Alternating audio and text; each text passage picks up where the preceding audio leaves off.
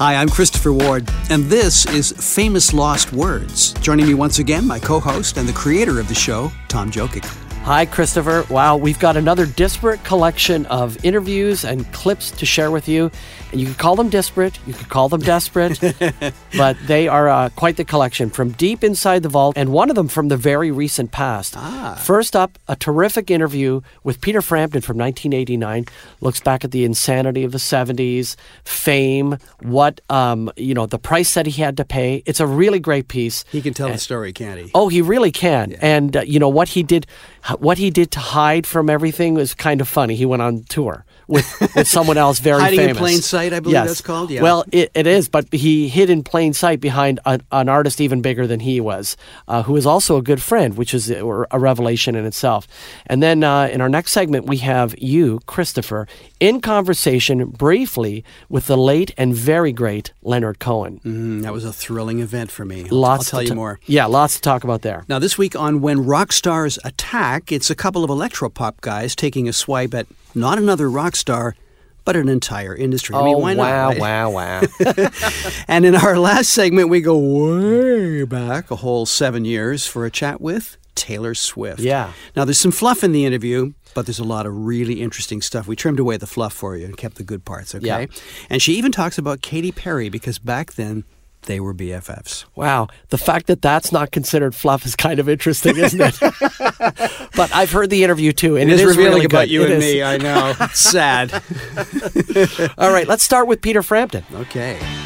In 1976, you could not find a bigger star than Peter Frampton. After 4 solo records, he hit the jackpot with a live album of songs that most people had never heard before.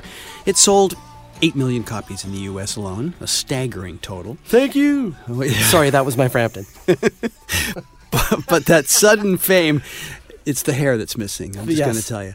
It was that sudden fame that had its cost, and Frampton did his best to cope. So by the mid-'80s, his idea of getting away from it all was to be a guitar player in David Bowie's touring band, which he loved doing. Wow, who knew? Yeah, and in '89, he told interviewer Brad Giffen about his connection to Bowie. We actually went to school together for 1 year. My father was David's art teacher. He's the head of the art department. And so, yes, I've known David since I was 12.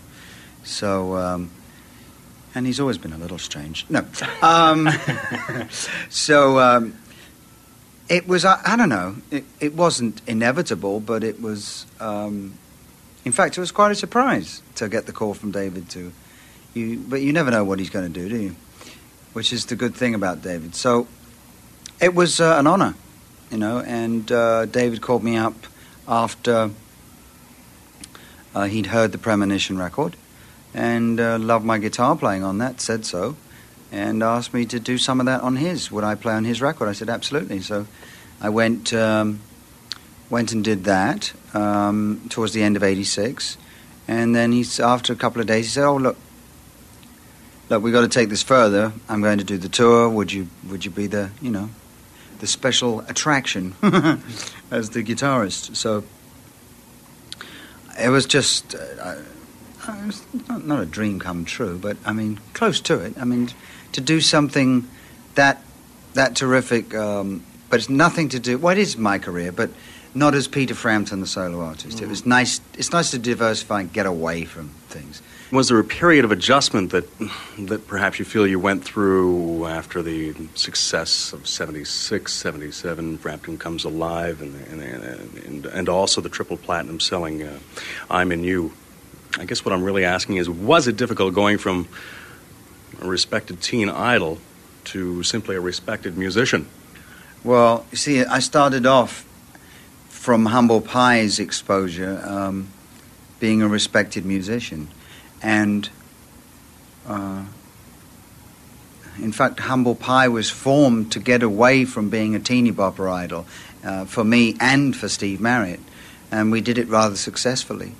And unfortunately, up until the live album was released, fortunately, up until the live album was released, I was known as a musician, guitarist, singer, songwriter.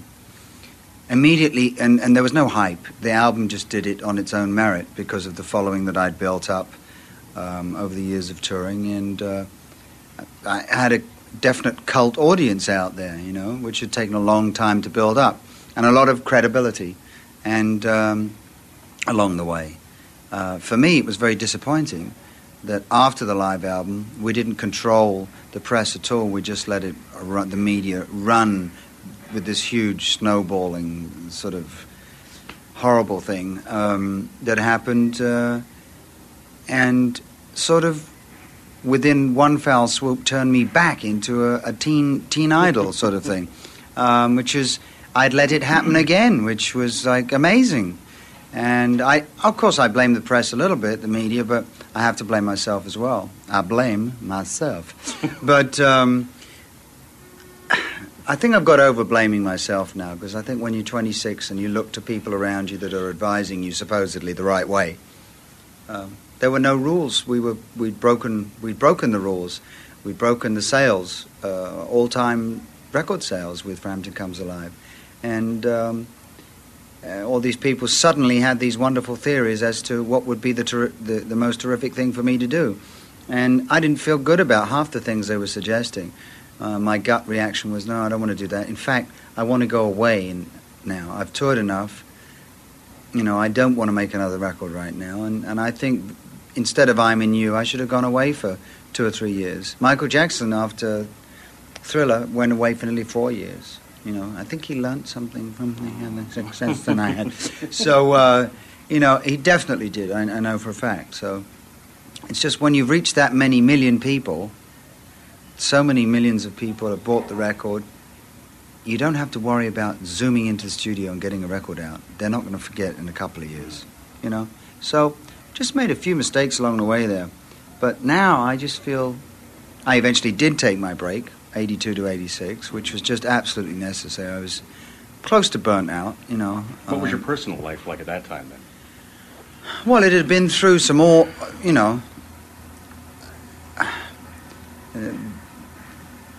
it had been through the peaks and valleys of just like the career. There's no way it's not going to affect your personal life when something like that happens to you. It's very difficult to not let it affect it. And I felt pretty much as if it's going to happen to anybody. If it happens to me, like success, I've been through this in small ways before with The Herd in England and Humble Pie. I'll be able to handle it, but I don't think anybody, it doesn't matter how old you are, I don't think you can actually handle something that was almost, in somebody else's words the other day, almost Beatlesque, the amount of attention and media and hype and, that was lumped on me at that time. So, of course it affected my personal life. Peter, there are people, since this is radio, people are sitting at home and they're saying, geez, I wonder what he looks like. I mean, everybody's got Frampton Comes Alive in their record collection now. And they're saying, okay, well, geez, I wonder what he looks like 13 years later. How would you describe yourself right now? Well, it's been a long time. And looking back, I'm totally bald now. Got false teeth, and no, I sort of, what would you say? Similar. Well, I'd kind of say like, the Dorian Gray, the Dick Clark of rock and roll. Oh, my God, no. Not that. No, I've looked after. I've been through my fair share of crazies, and I shouldn't really look this good. I've dabbled in this, and I've dabbled in that, and so, like everybody else during that period, I think, or most people in this profession, but I came out of it pretty unscathed, I think, and with my feet firmly back on the ground. Wow, does he ever sound happy in that interview? That's great. Yeah, it's fantastic. I actually saw them when they were doing the Bowie tour. I think it was for the Never Let Me Down album. And they had a press-only thing at the Diamond Club in Toronto, which I got to introduce, which was fantastic. Oh, great. They did 4 or 5 songs. And you forget what a great musician Peter Frampton is. Mm-hmm. That gets lost in, the craziness of being a pop star. And I'm sure that's, for him, a loss. And he just revealed once again what a great player he is. Right, and he says that in the interview, right? He never wanted to be a teen idol. He got out of Humble Pie because it was heading in that direction. So he does his own thing, has a few albums, builds his fan base up to the point where he can play fairly large arenas, like the one that's recorded where Frampton Comes Alive is recorded, and then all of a sudden he becomes a teen idol again, and he just wants to play guitar. And, I'm sure he's not complaining about the money that he made or even the attention that he received for a certain while. Right. But then what comes next? What's expected of him next? That's kind of the tragedy. That's a musical tragedy because his guitar work and the band's work on that Frampton Comes Alive album is sensational. Like, it is a quality album. Mm-hmm. It's not just a fluff piece. Yeah. And all of a sudden, thereafter, he's treated as a fluff piece, which is just sad. So the fact that he sounds so healthy those many years later in 1989, and that he sounds so happy is terrific. And, he's gone on. The funny thing is, as much as he despised that kind of fame, he remastered Frampton Comes Alive many years later. Right. He added a whole bunch of different songs. He rejigged the songs so that they were in the right order according to how the concerts actually sounded. Like, he did a lot of stuff to honor Frampton Comes Alive because I think in the distance of like at least 20 years. Right. I think it was actually the 25th anniversary that he did it. It was fine with him after all that time, right? And he cashed the checks. Oh, and he also comments, I don't think we heard it in that interview, but he also comments on the fact that the group Will to Power combined his song, Baby I Love Your Way, with Freebird by Leonard Skinner. And he said they did it in a way that those songs were never meant to be done, right? Wow. But he admits that single sold way more than any of his songs ever did. Amazing. So he's still kind of thankful for that. Famous Lost Words is brought to you by Alarm Force. Managing your home is a lot of work, but securing it doesn't have to be. Let the professionals at Alarm Force take home security off your to-do list. With Alarm Force, you can rely on professional installation, dependable products, and industry-leading customer service. They provide protection for burglary, fire, and flood with a suite of smart home products like door locks, lighting, and thermostat, all controlled from anywhere in the world with the Alarm Force mobile app. No charge for installation with packages starting from only $29.99. Call 1-800-267-2001 or learn more at alarmforce.com. Time to talk to Leonard Cohen. I love to speak with Leonard. He's a sportsman and a shepherd. He's a lazy bastard living in a suit. That's one of my favorite Leonard Cohen songs. That's a great quote. Not a lot of people know that, but that song. But it's from 2012, and it's called Going Home from the album Old Ideas, which was produced by Patrick Leonard, who is best known for his work with Madonna. So the fact that Patrick Leonard put this really odd gauzy sheen on top of Leonard Cohen's music was sensational, and the background vocalist work that he did on those last few albums is just terrific. Okay, so Christopher, yes, Tom, you got to talk to Leonard Cohen. You got to meet him. Yeah. I have so much to say. Leonard Cohen strikes me as the kind of guy who always looked like he knew a secret about life that you didn't know. And perhaps he did. He was a practicing Buddhist, and he was a lot of things. But he was like a soothsayer. Like, there was something about him that was so revered, but also he kind of brought it on himself a little bit. Like, he acted like this sage guy who was also a rogue. Right? Like, there was. That's a great combination to pull off, too, isn't it? And he does this. So for me, I wouldn't even have known what to have asked him in a conversation. Now, we've got a couple short clips, like 4 short clips here with you. Yeah, with his answers were not abrupt, but definitely to the point. Right. Okay. And we talked about the fact that he was on tour all over Europe, and we talked about a new album called Various Positions, which, by the way, contains 2 of his most beloved songs, Dance Me to the End of Love, personal favorite, right, and Hallelujah. I don't know. I don't think I've heard that second one.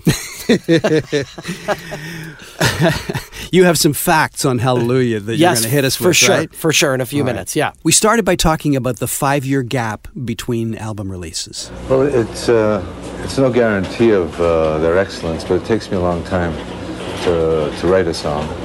And of course, I wrote a book and a film scenario and did that video, I Am a Hotel. Right. I've been a good boy. I've been busy. And you just finished, speaking of accolades, a very successful European tour. 45 dates, is that right? Yes, 45 concerts right across the continent. And you talked about one show in Paris where you did 17 encores. Well, it felt like that. It was about almost another hour of encores, yeah. No, it's funny. The reviews were great. except the quote I was handed was the Montreal Critic, who says he had all the charisma of a small-town undertaker. Some of those guys are pretty flashy. Yeah. Well, it's very hard to get a good review in Montreal. Yes. The standards are very, very high. Well, you're going to go back and try it one more time. You've got Montreal, Ottawa, Toronto, Winnipeg, and Vancouver dates coming up. Yes. Montreal is always very hard because the entire audience is filled with friends and relatives. It's very hard to perform that way. Do they know you too well? Yes, I think that's it. Now, this was in 1985, and an entire generation of artists was, I think, kind of discovering or rediscovering Cohen's work. And they were indicating the sort of powerful influence that he wielded over them. Ian McCulloch came to every concert I gave in England and Ireland. He's a really nice guy. Yeah, it's very agreeable to see young musicians citing me as a mentor, because for a while there I had the feeling I was out in left field, and there was no continuity in what I was doing. Do you listen to much of the contemporary pop music, and if so, does it influence you? Well, I listen to music. I turn on the radio from time to time, and like it says in the Talmud, there's good wine in every generation. There's always somebody standing up and opening out his heart. Sure. Are there young artists who you're particularly impressed by? There's a lot of people that are good. Ian McCulloch I'm fond of. Nick Cave I like very much. Smiths are good. Mm-hmm. Orchestral Maneuvers in the Dark I like. And then just the previous generations, because generations are about 5 years now. Elvis Costello, and then going back through his lineage to Joe Cocker and Ray Charles. Right. Yeah, there's a lot of fine men out there. Oh, okay. So Ian McCulloch is from Echo and the Bunnymen, right? Yeah. Yeah, I really like their music. I always thought it had a depth that a lot of the quote-unquote new wave music didn't always contain. But I really liked his work. You know what's interesting to me is that he was so current in what he was listening to, as he lists off the bands there that he's been paying attention to. Mm-hmm. It's cool. Now, of course, I wanted to ask about songwriting, Yeah. But he kind of answered my question metaphorically. Yeah, I've always wanted to write something that'll last. My songs have lasted now just about as long as a Volvo car. About 23 years, I think they're supposed to last. Do the same things that make you want to write music make you want to write poetry? I never made much of a distinction between the two of them. I never operated from a very deluxe position, more like a rat trying to get his teeth into something, find something that yields. That's motivation for writing? Yeah. I'm taken aback by that. And the amount of work that he put into the song Hallelujah alone was staggering. I think at one point he wrote at least 80 verses over 4 years. And at one point in that process, he found himself on the floor of a New York hotel, the Royalton, by the way, great place to stay. Been there? In his underwear. Sorry, I'm talking about Leonard now, not you. Yeah. Banging his head on the floor in frustration because he couldn't finish Hallelujah. Wow. Now, how many verses do you have to write to finish Hallelujah? And one of the things I think that he said is he had to finish the verse he was working on, even if he didn't like it, to move on to the next one. So that in itself is an unusual way of writing. I've never heard of someone overwriting to that extent. So he records the song, and what album was that from again? Various Positions. Right. I wasn't testing you. Yeah, you were. But I couldn't remember. So he records the song. His record company president, Walter Yetnikoff, says, "What the hell is this? This isn't pop music. This is a disaster. We cannot sell this." Okay, so imagine having put that much effort into that song and that album. And then, of course, it took on a life of its own. How about the Katie Lang version? Well, the Katie Lang version, that was my gateway into the song. I really? actually didn't know the song before then. And then there was a songwriter, when that song was inducted into the Songwriters Hall of Fame here in Toronto. Right. Leonard was at that event because I think he was being inducted. And Katie sings the song, and he basically looks at whoever he's with and he said, "Okay, that's the version. That's the definitive version after she does it. Like, we can kind of put this song to bed now. It's finally been done. I was there that night. There were some amazing versions of his songs, right? Yes. Well, I wasn't there. Oh. What happens is, a few months later, she does it on the Junos. Right. And I have that recording. Mm-hmm. And I played that recording to anybody who would listen and said, you've got to hear this song. It just got better and better. And of course, it became overdone because it ended up on American Idol. A lot of people sang it. And it became this whole thing. And even Leonard Cohen himself said, I love the song, but it's been done too much. And then after a while, he kind of came around and became a little bit less curmudgeonly about it because he realized what was happening to him and his pocketbook, and also the honor, that bestowed upon him, that it was covered so reverently by so many people. Well, there's one other obscure footnote to that Songwriter Hall of Fame event you're talking about. Okay. Willie Nelson, in a cloud of smoke, appeared on stage to perform Bird on a Wire. Oh, that's amazing. It was fantastic. Yeah, and I love Willie's voice, and he would have done that justice. By the way, Hallelujah was recently chosen as the greatest Canadian song of all time by iHeartRadio Canada listeners for our Canada 150 celebration. Right now, we time travel to a church in Toronto in 1987. 4 musicians gathered around one single microphone, trying to get the sound right, the mix right, the vocals right. And to get into the studio in the first place, they had to tell the church that they were actually the Timmins family singers. We're talking about the Cowboy Junkies and the album The Trinity Sessions, which, to everyone's surprise, cost $200 and then went on to sell 2 million copies. Even the band was surprised. We were lucky enough to talk to Margot Timmins while all the love was still happening, and we asked if she was concerned about the press turning on the band. We're not really worried about it, but because we're really quite aware of it. But we definitely know what we're hoping for with the next album is that it's more normal. That I'm hoping that they don't all of a sudden turn on us. Mm-hmm. And I don't think that they will, because they seem to be quite genuine, and a lot of them seem to be fans. But I don't think it'll be as large. 1988, it was, Cowboy Junkies year, 1989. We were new, and there was a lot to talk about, and there's the family angle and all that. Mm-hmm. But now that's gone, so we're old news now. Now that people are finding out about you. Yeah, so yeah. I'm hoping with the new album we'll just have the normal sort of coverage get reviewed, and we'll get back into the papers again, but not at the same scale or with so much intensity. I mean, it was a little bit ridiculous, Everybody wanted it. 17, the girls' fashion magazine. 17 wanted to do something, and I thought, Tiger Beat. Yeah, really. So it did get to the point where it was a little bit ridiculous. So after that album became really big, they kind of tried to replicate it, or not replicate it, but do something similar for the next album, right? They did. They made an attempt to go into a temple. Okay. And then I think they got partway through that process. They'd already recorded part of that album. And then they went, wait. And they went on the road. And I think what happened is that the music started to change, as it does when you're on stage, you're performing, and you're getting feedback from a crowd. And you now go through those natural changes that success brings as well. And then they had a second thought about maybe replicating, and so they did something fresh, and they went into an actual recording studio. And The Trinity is a really special album. I mean, the way that it was done, what happened on that day, and we didn't want to sort of try and redo it because it can't be redone. I mean, so we decided, it's time. We're mature enough as a band.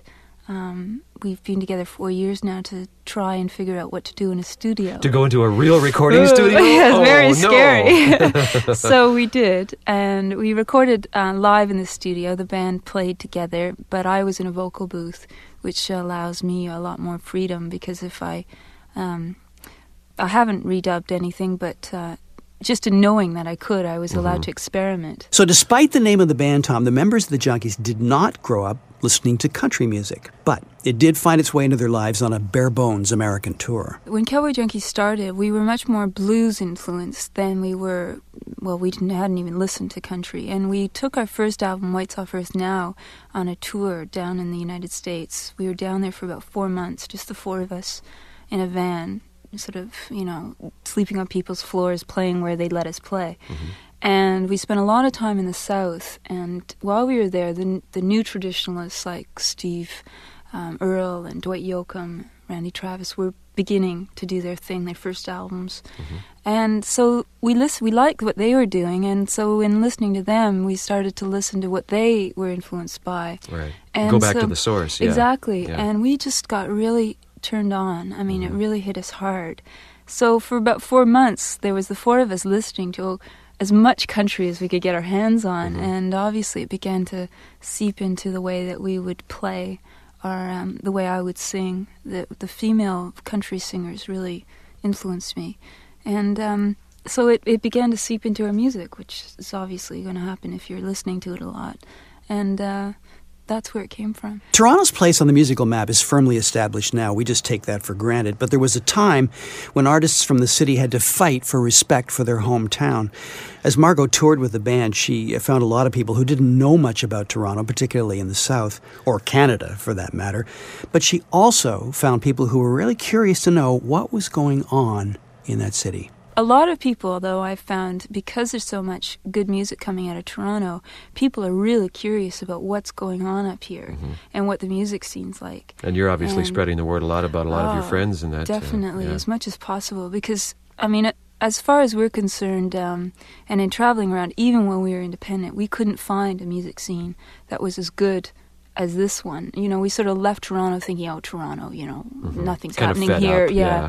And go to New York where you think it's happening, or Philadelphia or Chicago, and they've got one alternative club, where Toronto's got so many, and the club owners will allow people to play. And so many places to get a foot in the door. Yeah, that's great. Exactly. So this is the place. Wow, isn't that interesting? Because, you know, you hear a little bit about that in hindsight, about the Queen Street music scene, the Toronto music scene. You know, Cowboy Junkies were part of that. Blue Rodeo were part of that. Both bands were very hard to market, even based on their name alone, right? And it's so interesting because it was a very vibrant and fertile area, very open to a lot of things. I recently listened to an interview, a very old interview with Parachute Club. And Lorraine Segato is talking at great length about how welcoming, you know, this town was to her and her bandmates and all the various permutations of the various bands they'd been into, and the different cultures and the different styles that they embraced. And it was still embraced very much in the Toronto music scene. And that speaks very, very much to Cowboy Junkies, Blue Rodeo, Parachute Club, and so many other bands. And it was a time, too, there really was a wave, which, as you described, where they were pushing away the bands that had been successful just a couple of years earlier. Yeah. So the real pop bands like Glass Tiger and Platinum Blonde and Honeymoon Suite, it was, okay, time for something brand new.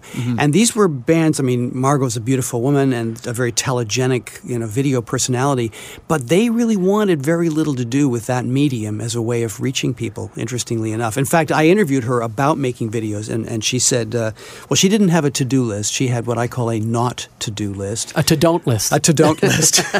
She said, I'm not walking in the video, I'm not riding a horse, I'm not kissing anybody, and I am not wearing a bustier. And I sympathize, because I wouldn't either. And seriously, Margot didn't have to do any of that. And because just watching her sing was a sensual enough experience. Sorry, Margot, I don't mean to, you know, that's not demeaning in the least. It's just that her representation of her lyrics with her voice and just the way she sang it, that was compelling enough. Yeah, she's a hypnotic performer. She is. There's another great bit in your book, which is called Is This Live, by the way, available at bookstores everywhere. Thank you. By Christopher Ward. There's a thing about them being on SNL. And they did SNL around the time when they were hot, but they were just a last-minute fill-in? Is that how that worked? Yeah, I can't remember who had to cancel. Well, it says in the book that it was Flock of Seagulls. Flock of Seagulls. Which is bizarre, because it would have been 1988 or so when that happened. And Flock of Seagulls had been, like, they were a distant memory by then. So the fact that SNL booked them in the first place, maybe someone hadn't read the news. Like they were nowhere near the pop culture, zeitgeist at that moment. Yeah. So, and all things happened for the right reason, didn't they? Because of course, Cowboy Junkies then blew up in the U.S. Right. Immediately following the SNL performance, they sold hundreds of thousands of records. Yeah, that's amazing. It is amazing how people's lives change. I know there's a fairly current artist, boy, I wish I could remember who it is, who said that one day they were not famous, not popular at all. The next day they had appeared on SNL, and then by the Sunday morning, people were recognizing him on the street. Wow. Yeah, it does change lives that instantly. Time now for When Rock Stars Attack. Actually, this could be called When Rock Stars Whine, okay? Because they're complaining a bit, and it's not harsh. It's not like some of the stuff that we've heard in our first few episodes. But this time around, it's the Pet Shop Boys. And, say what you want about the Pet Shop Boys. Boy, were they very successful. By the way, over 50 million records. The most successful British duo in history. Ever, I know. I had no idea until I found that fact the other day. So this is Chris Lowe and Neil Tennant from 1988, thereabouts, and they had just attended an award ceremony in England, and this is them taking a pretty cool shot at the music industry in general. The British love award ceremonies, I think. In fact, they didn't used to even be one for this, did they? It used to be just a private affair. But then it became this public spectacle, which was meant to promote British industry around the world. It's not really about industry, even though it's one of our biggest industries, I think, the music industry. It's one of the things that Britain's actually quite good at. But, it's not really about that, and it seems at odds with what we do for it to be then portrayed as being, it's like a business meeting at the end of the year where you present to your stock, your shareholders how well you've done, and here are examples of our product. The Pet Shop Boys are some product of British industry, which and it's not really how I see it. And I didn't want to be any part of that, so I didn't go to this because I didn't want to be any part of some industry. If anything, I'd be against that type of thing. Industry. Yes, I was blackmailed by EMI into going. Did you get to meet anybody that you wanted to meet when you were there? Anybody? I know you've already met quite a few because you used to be a journalist. Boy George presented the award, and it was funny because when I was a journalist years ago, I slagged off Culture Club, one of their London concerts before they became famous. I didn't think they were very good at the time. And Boy George met me the day the magazine came out, and he was absolutely furious about this review. And it's been a kind of... Boy George, I don't think ever forgets anything. And anyway, so he presents the award on the television, and he said, well, one of the people who's won this award tonight, he says, because I know who it is, because I don't even know it in the envelope yet. And he said, criticised me years ago when we had one of our first gigs, and he said I sound like David Sylvian, and I punched him in the face. And but anyway, I'm very pleased to give this award to Pet Shop Boys. Did he punch you in the face? Anyway, so I marched up to the podium on the television. I said he didn't actually punch me in the face because he didn't. And he laughed. We laughed. Actually, it was quite funny. I also met Robert Plant. That was quite interesting. Oh yeah, from Led Zeppelin. I met Mark Knopfler from Dire Straits. He's a nice Simon. Guy. I didn't really talk to him. He seemed like a nice guy, Mark Knopfler. In fact, he comes from the same part of Newcastle as me. He comes from Gosforth. Did you get to meet Kate Bush? I was sitting on the same table as her, but I couldn't really get to say that I met her. She was sitting there, though, and I said hello to her. She seemed very nice, actually, but I don't know if she's shy or I'm shy. Plus, we were both shy. We didn't really speak. All right, so there they are. The only two guys from the Pet Shop Boys, Chris Lowe and Neil Tennant, and taking a shot at the music industry, which is great, but then they go on to list all the people that were sitting at the table with them and all the people that they met. I know, so we met Robert Plant. Yes, they kind of fanboy out, which is really funny in light of the fact that Neil himself didn't want to be there, and that he almost got his lights punched out by Boy George. Right. Yeah. Well, we're all fans, though, right? Yeah. At the end of the day. I mean, the music business is a pretty big target, so you might as well take your best shot. Yeah. I agree. I mean, you don't want to go through the world, in a cynical fashion, at the best of times. But boy, oh boy, when you're in a situation like that and you're surrounded by some of the biggest artists in the world, but not only that, probably artists who influenced you, who you care about, I would tend to think that the cynicism kind of flies away a little bit. Yeah. Yeah. Time now for Cool Song Facts, which is Tom's Twitter account. So, Tom, this is where you get to geek out with impunity. So a couple of cool song facts that I have today is, number one, the only guy in ZZ Top without a beard is the guy named Frank Beard. Of course. Yeah. Okay, that's obscure. Okay, I it grant is. you. It is. In a delightful way. Thank you. My aim is to delight. And the other cool song fact for today is Mott the Hoople's biggest hit was All the Young Dudes. Of course, we know that song, right? Great song, written by David Bowie. You can hear the Bowie-esqueness of the whole thing. Absolutely. Right. However, Mott the Hoople turned down Suffragette City. Like, that is shocking to me. Like, why would you have turned that down? But anyway, at least they had the good sense to keep All the Young Dudes. But had they kept Suffragette City, they might be known more than just a one-hit wonder. No disrespect to Mott the Hoople. I'm just talking about from a chart, top 40 point of view, they are a one-hit wonder. Yeah, that's their signature song, yes, for sure. Yeah. But not a bad one to have. That's true. I'm Christopher Ward. And I'm Tom Jokic. This is Famous Lost Words, a deep dive into the interview archives.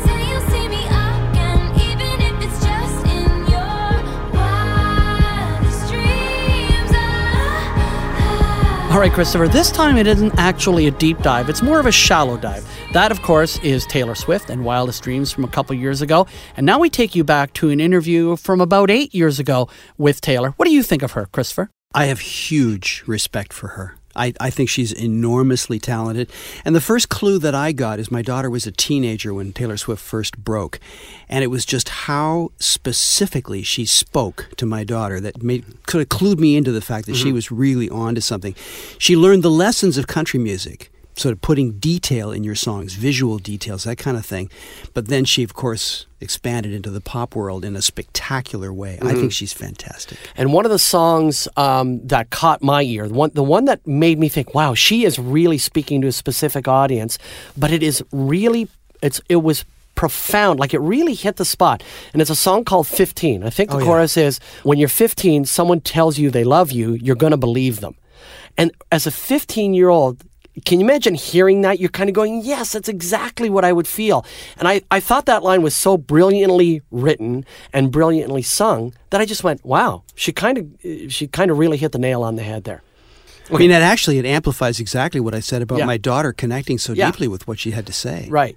And, you know, I'm nowhere near a 15-year-old, and I wasn't when I heard that song, but it really struck me as being true. And when she hits her truth, I think she's a sensational songwriter. Yeah, agreed. All right, so here's Taylor from 7 years ago talking with Richie Favalero about her new album from 2010, Speak Now. This album's about the last 2 years of my life, and the last 2 years of my life have been very intense. Yeah. And, you know, you have, like, intense joy, intense pain, intense curveballs, and when you have all these intense things happening, usually you don't say exactly the right thing at the right time. Mm-hmm. But I always end up walking away thinking to myself, now I know what I should have said. And then I write a song about it, and there's your concept album. It's time to speak now. That's the concept, of course. You know, I read a comment that you said about how you sit in a room and you don't let the millions of people who might hear the song affect what it ends up being. And the only person that you're thinking about conveying a message to is the person the song is about. So are all the songs on this CD about or for real people? Absolutely. For me, it's about sitting in a room and saying what you need to say to someone who inspired you, taught you something, someone you were in a relationship with. And, you know, when I'm writing songs, I write songs with very specific detail, like dates and times, locations, facial expressions, names. And that's all to paint a vivid picture and to tell a very clear, accurate story with specifics, because your relationships, your memories, they're all made up of specifics. And so that's what my songs are made up of. And so what's it like for you to approach something that way and have millions of people that you've never met before in your life apply their own stories to your personal stories to their own lives? I think it's wonderful when that happens. And I think, you know, when I first started writing songs and putting them on albums, when I was getting ready to put out my first album, I had such a huge fear that no one would be able to relate to my music because it's really personal. It's about people in my life who have names and all these details about them in the songs. And by pleasant surprise, I found that the fans could relate to the songs even more because they were personal, and that's been a wonderful discovery. Hey, I heard that while you were on stage the other night, you had Katy Perry come and join you.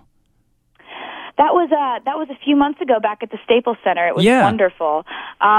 She's a great friend, and she's so down to like get up on stage and have a good time, and she's so hilarious that I was coming to Staples Center, and she was like, I want to come to the show, and so I asked if she would get up and sing Hot and Cold with me, because that's one of my favorite songs by her. I'm a huge fan, and she did it. I was so excited. Does that blow your mind still a little bit to have people like Katy Perry call you and say, I want to be on stage with you, Taylor? It's awesome. I mean, I really do. I do just take double takes of my life a lot, because it's just like, really? Like, I get to do this? I mean, I just remember, I remember watching TV and seeing Shania Twain and Faith Hill performing for huge crowds and thinking, I wonder what it would be like to get to do that. And it's just been I've had the time of my life in the last couple of years. Boy, how much her life changes in the couple of years following that. If she thought she had the time of her life then, I mean, what lies ahead for her? And that was really the last record that could be called a country album, too. Right. So I got to think that in the back of her mind, she was thinking, okay, I'm out of here. There's so much to change. There's still the Kanye incident to come. There's, all kinds of things are about to happen. There's her very public fallout with Katy Perry. And of course, she just spoke about Katy Perry and what great friends they are and how much respect she has. And so there's a lot about to happen to her. That's why I think some of these interviews are so fascinating, because if you can put them in historical context, you can really feel what's about to happen. And it gives the interviews new depth. I love what she's saying about songwriting, and to think that she's 20 at the time and has that kind of insight into the creative process. Well, that's it for Famous Lost Words for another week. I'm Christopher Ward. And I'm Tom Jokic. And thanks to our producer, Adam Karsh. Talk to you next time.